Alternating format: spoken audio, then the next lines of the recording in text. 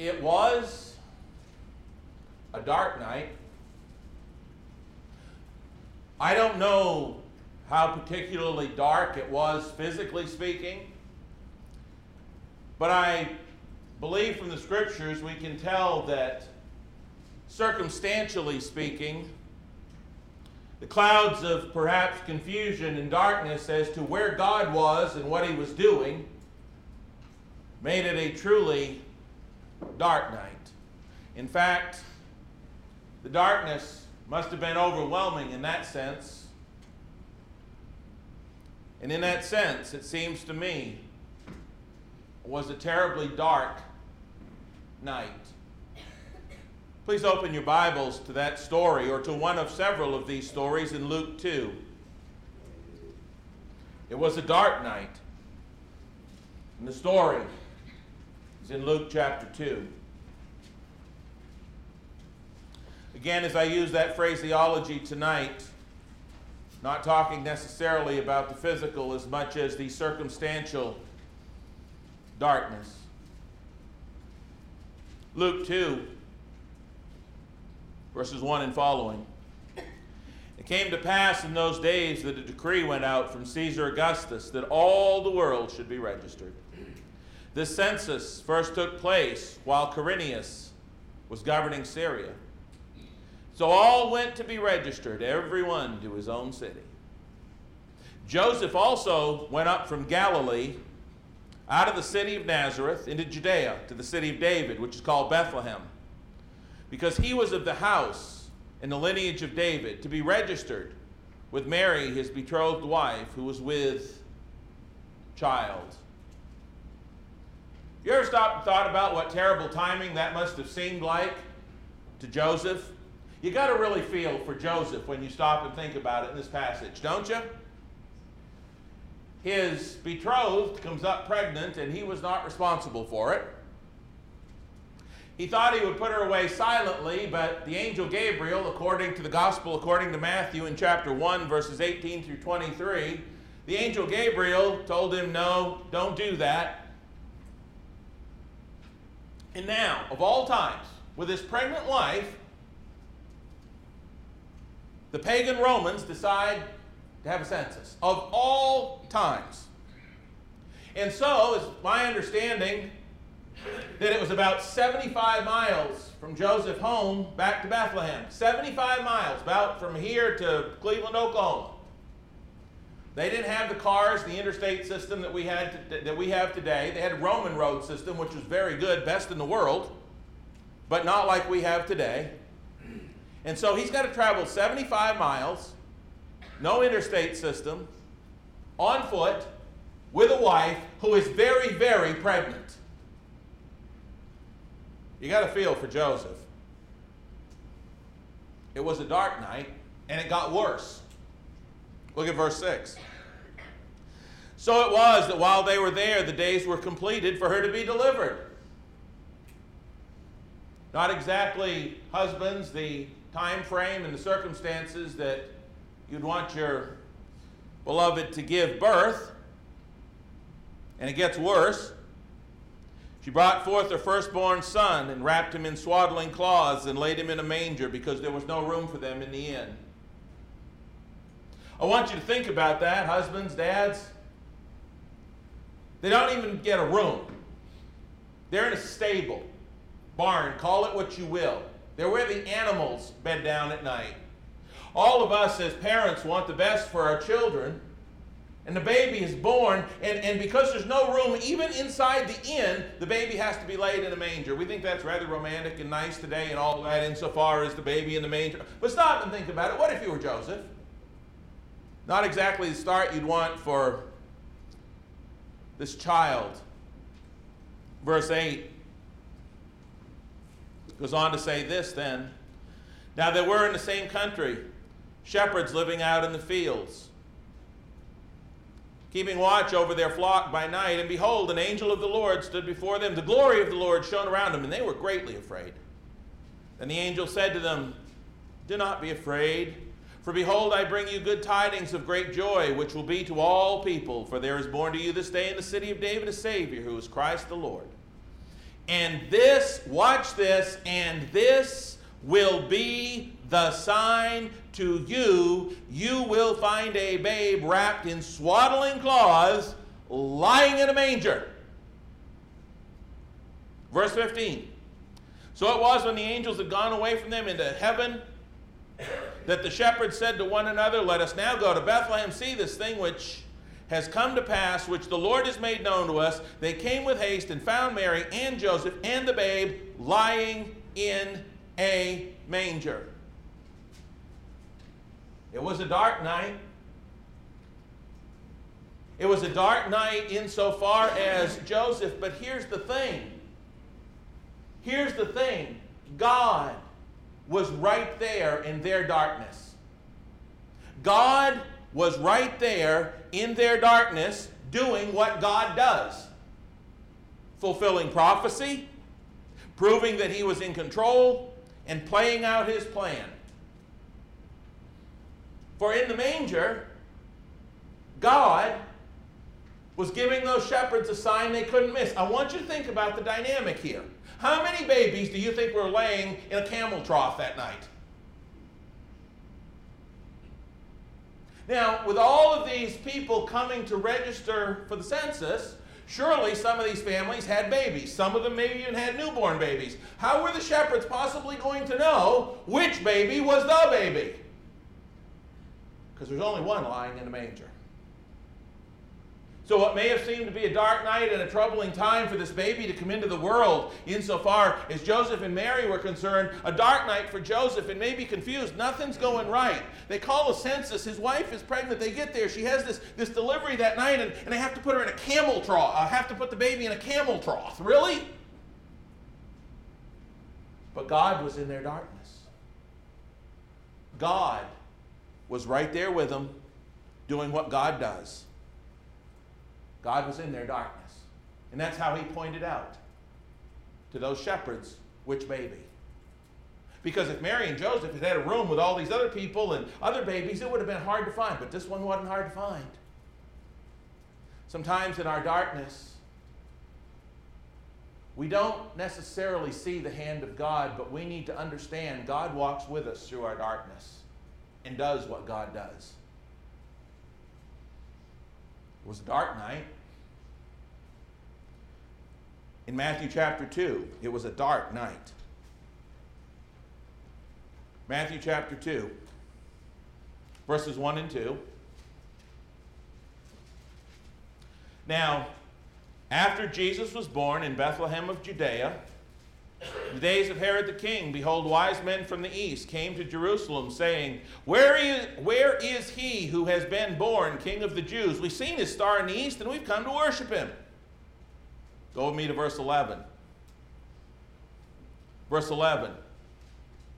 And when they had come into the house, they saw the young child with Mary his mother, and they fell down and worshipped him. And when they had opened their treasures, they presented gifts to him, gold, frankincense, and myrrh.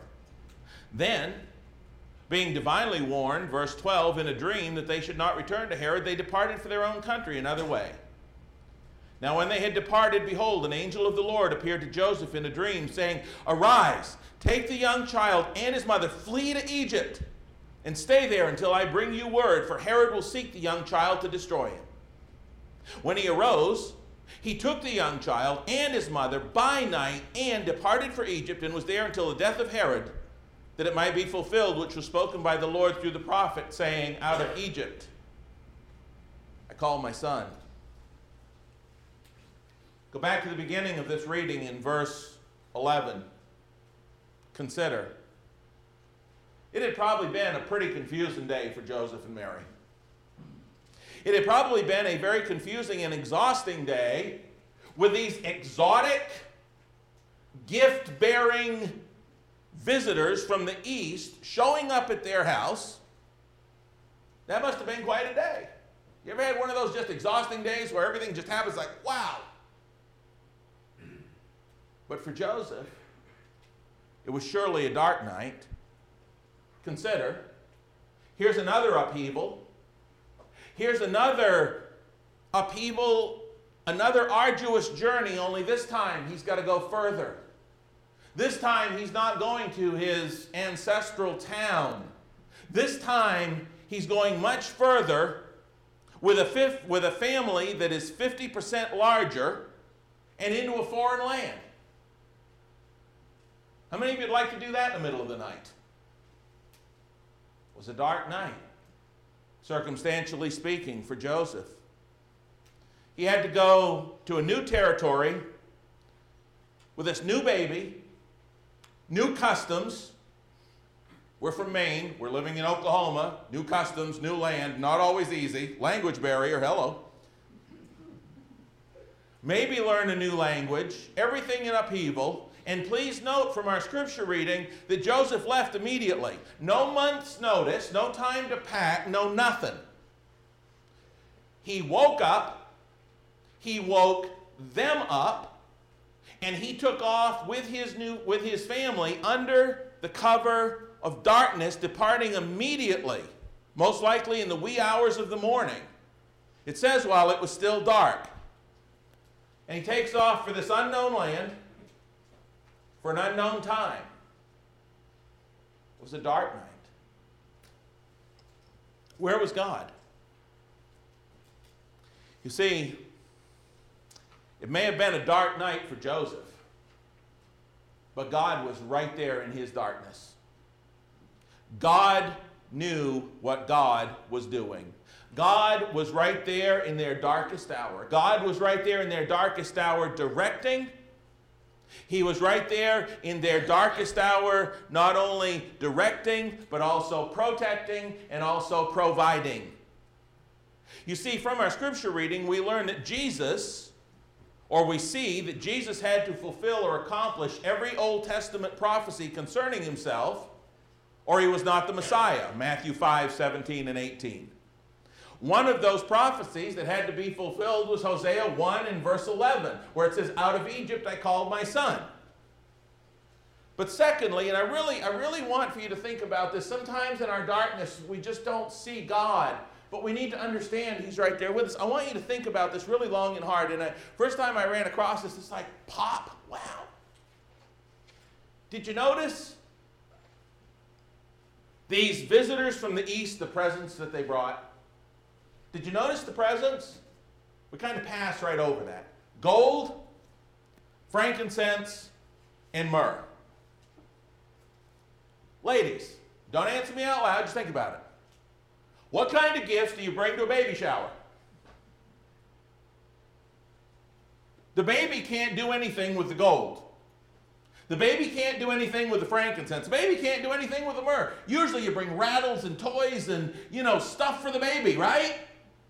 They brought gold for, what kind? These guys don't have any idea what to bring to this newborn's shower, do they? Or do they? Think about it. That's providence. That's God's providence. Because God was going to tell Joseph that Joseph had to take his family and flee to Egypt. Remember, Joseph and Mary didn't have a lot. Joseph and Mary were not well-to-do. Some of us, when we're planning a vacation or to take a trip, we have to save up first, right? We have to plan for the trip, money-wise, right? And here's Mary and Joseph. Here's this new baby. And that very night, God is going to say to him in a dream, "You got to get out of town, son. You got to go to Egypt." Now, if I'm Joseph, where am I going to get the funds? But that day, he'd already received the funds. Gold, frankincense, and myrrh. Very costly items. You know where God was? God was right there in their darkness taking care of them. That's where God was. God was there directing, protecting, and providing. Even if they couldn't see him or make sense of their darkness at the time. Darkness, confusion. Where is God? It was a dark night. And although I'm not going to turn there because it's a very familiar story, we will relate it. In Matthew chapter 14, verses 22 through 32, it was a dark night. It had to have been so confusing. The disciples are there, and Jesus goes up on a mountain to pray, and he makes his disciples get into a boat, and he tells them that they need to take off in this boat, and he goes up on the mountain there to pray. Terrible storm. And these disciples are out there, and they're pulling at the oars. They're out there, and the storm is just raging, and they don't know if they're going to live. We can sit back here in the pews tonight, with the lights on and the fan running, and we say, well, no big deal, they survived. They didn't know it when they were in the boat that night. This was a life or death situation, and they're out there in this boat, and they're pulling, and they're straining, and they don't know if they're going to capsize. They don't know. Where's Jesus? Where is he? Do you know in the scripture where it says, and Jesus came to them in the fourth watch of the night? Do you know when the fourth watch was? 4 to 6 a.m. First watch begins at 6. And if you go through the watches of the night, 3 to 6. It's 12-hour increments. 12 hours, 4 watches, 3 hours apiece. I'll get it right in a minute. Okay. 3 to 6 a.m., the very last watch of the night. These guys have been straining at the oars past midnight. They had been straining, and it was a dark night. Where was Jesus? I'll tell you where Jesus was. Jesus came to them in their darkness, didn't he? Did Jesus know when he made them get into the boat that they were going to have a struggle? Yes. Did he know that they were going to be okay even when they didn't? Yes. Did he know he was going to come to them in the fourth watch, in the wee hours of the morning after they'd strained all night? Did he know? Yes. May have been a dark night of confusion and struggle for them, but Jesus knew he was going to be with them. It was a dark night. The story is in John 20. John chapter 20. It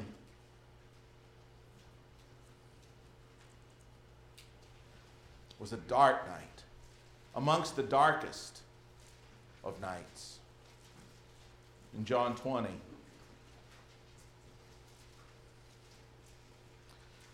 The disciples, they hadn't slept a whole lot lately, quite likely. Stop and think about it. Just logical, deductive reasoning. Stop and think about it. Thursday night before his arrest, Jesus had taught them. He had taught them pretty much until I think probably their minds were fried. They didn't get it. Everything he said to them that night, before his arrest, in that upper room, he had taught them till their minds were fried. He'd washed their feet. He poured out his heart to them.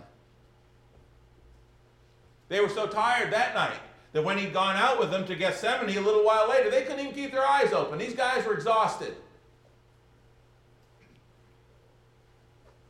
That is until Judas showed up. Then they were wide awake. All of a sudden, they were wide awake.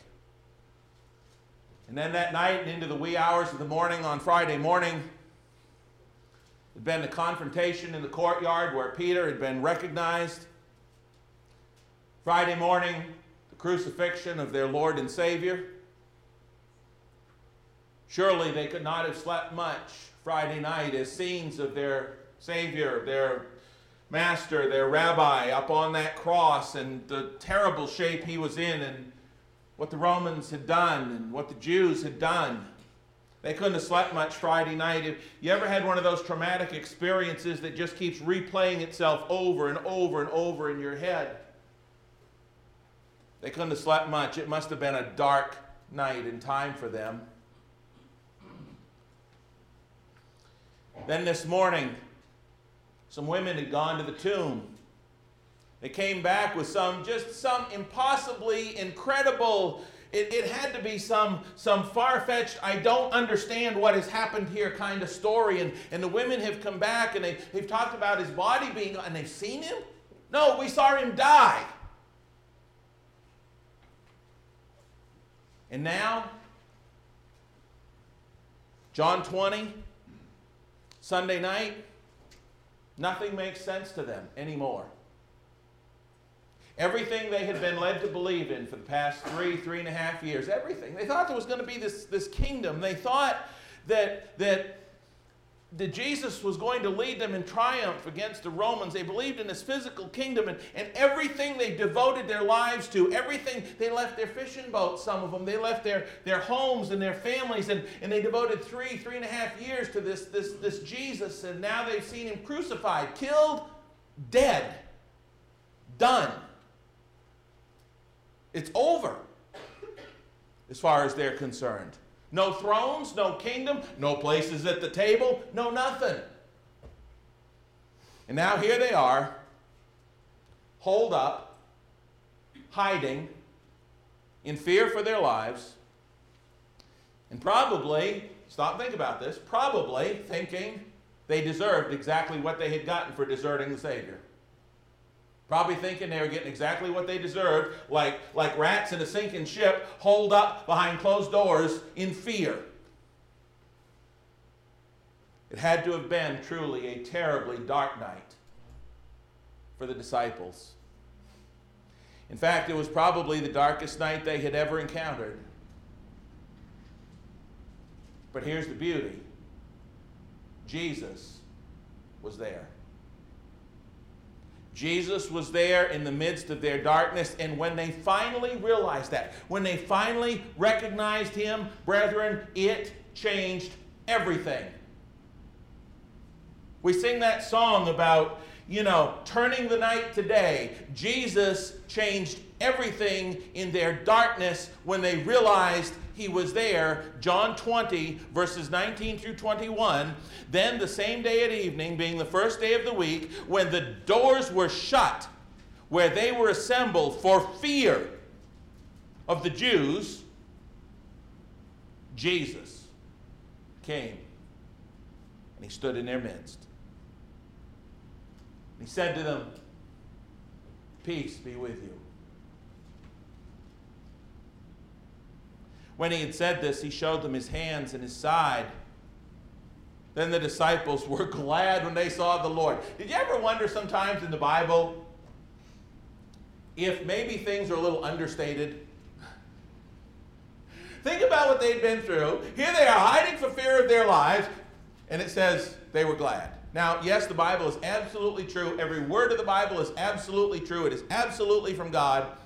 But sometimes when I read this, it's just, I'm sure they were glad, aren't you?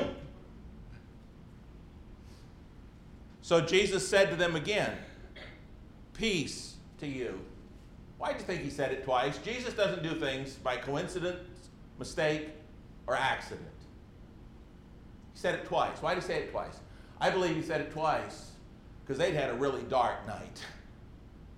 And he just wanted them to understand that he was with them in their darkness. Furthermore, if we would look here in Luke, in his account of the gospel, turn with me, if you would, to Luke 24.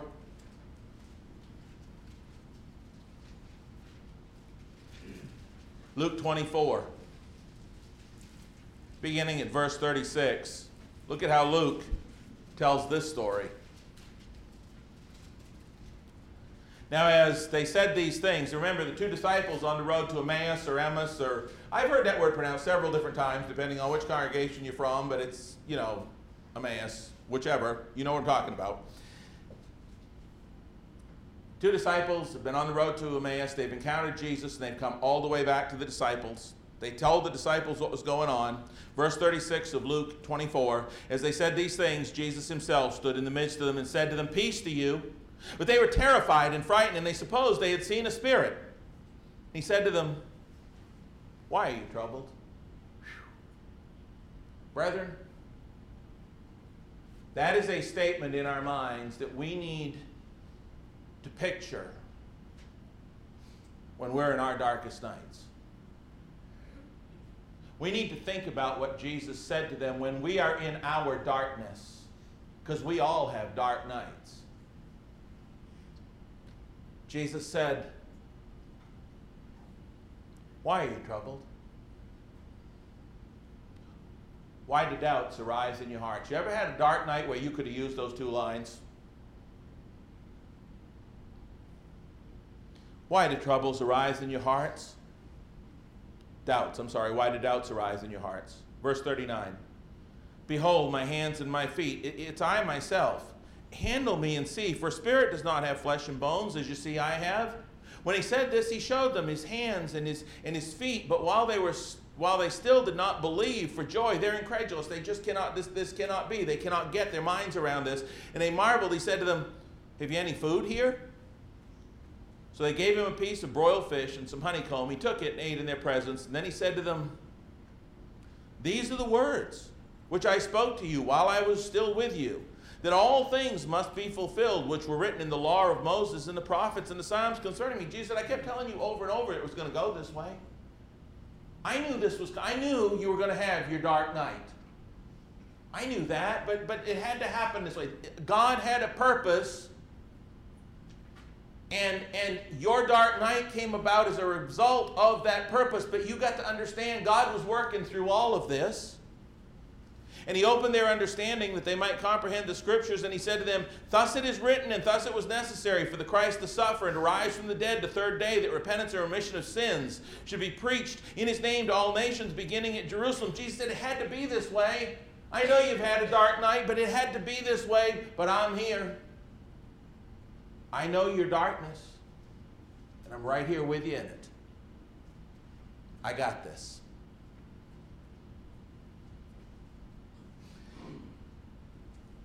Fact is that God had been right there in their darkness in complete control, knowing exactly what he was doing, whether they knew it or not. God had been right there in their darkness, knowing exactly what he was doing, whether they understood it or not. God had been right there in their darkness, knowing exactly what he was doing, whether they saw it or not. But once they saw him in their darkness, changed everything. Changed everything. Everything. The same could be said for the church in Acts 12, and I'll just mention this one quickly. It was truly a dark night. It was a dark night for the church. One of their own had been beheaded. Herod had had James' head taken off. It was a dark night. I mean, you don't want to lose a member of the church to that. You don't lose a member of the church anyway, but I mean, he was beheaded. It was a dark night. And Peter was arrested, and Peter, the same fate awaited him, but the church was in prayer. And Peter, by the grace of God, by God's help, by God's providence, even a dark a night as it must have been for the church in prayer, knowing that James was done, did God come through? God was right there in their darkness. He knew exactly what he was doing. He was taking care of business as usual, just like God always does. It was a dark couple of nights, maybe 3, 2 at least. And that story is in Acts chapter 9, Acts chapter 22, and Acts chapter 26. In Acts 9, we have the account of it happening. In Acts 22 and 26, we have the Apostle Paul retelling it. It was a dark time for the Apostle Paul, Saul of Tarsus then. He's on his way to Damascus. He's going to arrest Christians. He's so convicted of what he's doing. He absolutely believes, Acts 26, 9 through 11, he's absolutely convinced that he needs to just torture these Christians, force them to blaspheme. He is just so religiously convicted that he gets these letters and he heads off to Damascus to arrest Christians. On the way there, he meets Jesus. Jesus tells him to go into the city and it'll be told him all things which he must do. Saul of Tarsus goes into that city. Some say that all you got to do to be saved is confess Jesus as Lord and believe and you will be saved, and that's all there is to it. Well, Saul of Tarsus going into Damascus called Jesus Lord. How art thou, Lord? And he obviously believed because he obeyed. When Jesus said to go into the city and it will be told you all things which you must do, he obviously believed because he obeyed. So here's Saul of Tarsus. He's called Jesus Lord. He's believed. But 3 days and 2 very dark nights later, He still got his sins on him. If belief and confession alone were enough, he would have been saved on the way into Damascus.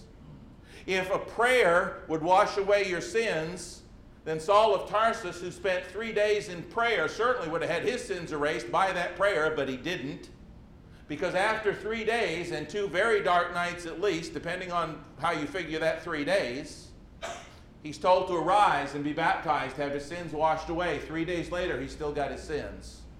But I want you to think about how dark those couple of nights must have been. Turn with me to Acts 9, verses 9 through 15. It was a dark night. What would you do if you found out because of your religious convictions you had killed the very ones who belonged to God?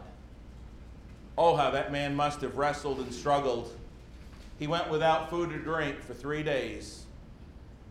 What a gut-wrenching couple of nights that must have been. It was a very dark couple of nights. Acts 9, beginning at verse 9, says he was 3 days without sight, neither ate nor drank. There was a certain disciple at Damascus named Ananias, and to him the Lord said in a vision, Ananias. And he said, Here I am, Lord. So the Lord said to him, Arise and go to the street called Straight, and inquire at the house of Judas for one called Saul of Tarsus, for behold, he is praying. And in a vision he's seen a man named Ananias coming in, putting his hands on him so he might receive his sight. I love Ananias' response. Ananias answered, Lord, I've heard from many about this man, how much harm he has done to your saints in Jerusalem. And here he has authority from the chief priest to bind all who call on your name. I love Ananias. Ananias will go, Lord, do you know what you're really asking me to do here? Lord, do you understand who this guy is? I know who he is. And I'm telling you, I'm not sure I want to do this. You ever told God, I'm not sure I want to do this? Well, you can't surprise an all-knowing God. God already knew.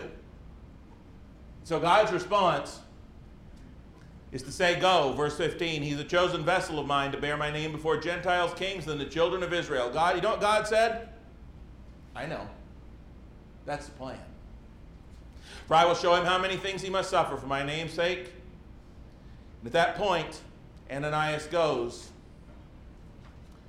to Saul of Tarsus. Despite the absolute pitch black darkness and blindness of those 3 days and at least a couple of nights without sight for Saul, as Saul searched and Saul groped and he wrestled with who he was and what he had done, and he prayed and he fretted and he wouldn't even eat or drink, and he desperately sought to come to grips with his former way of life and some of the things that he had done.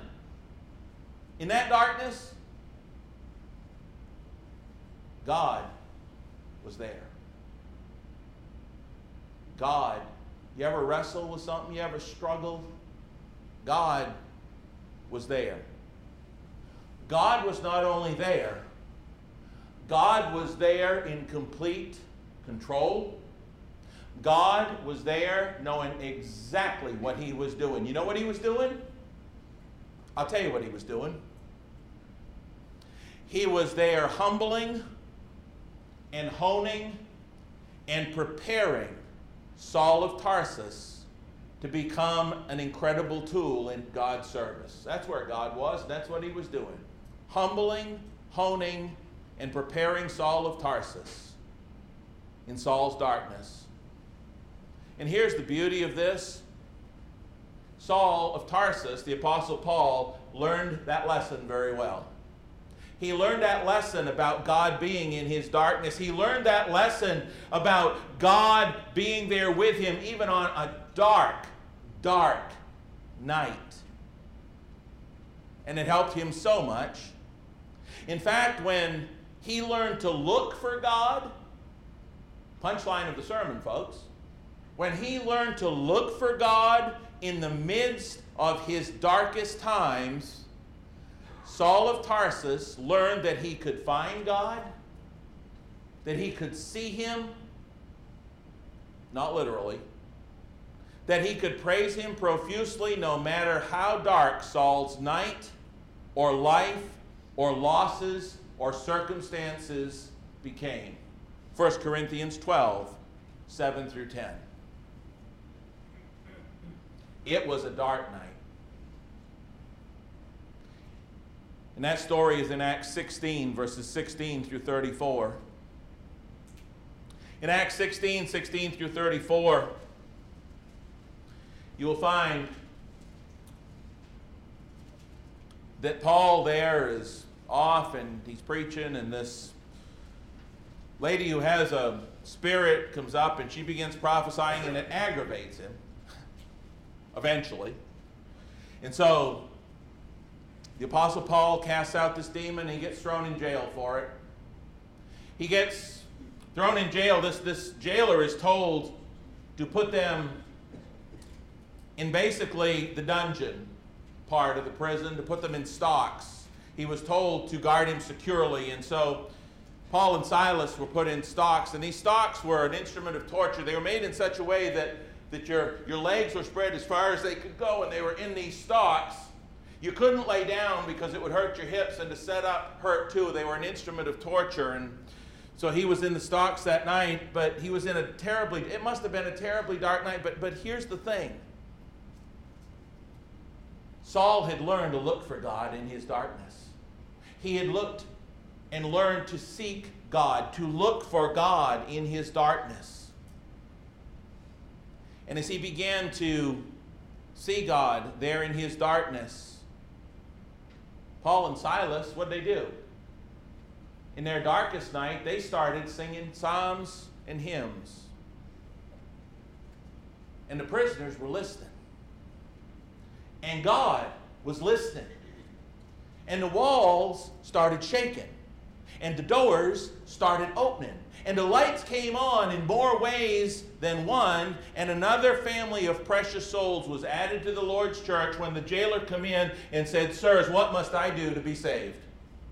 Did God know what he was doing in that darkness of that prison? Paul may not have known why. Sometimes you preach the word and you do the right thing, and you have this dark time, something awful happens, or this persecution, or somebody has something terrible to say, and you're in this dark place and you don't understand why. But see, Paul had learned to look for God in his darkness, to praise God no matter how much darkness there was around him, because he understood God was in his darkness with him. See, God had a plan. God knew that jailer's heart.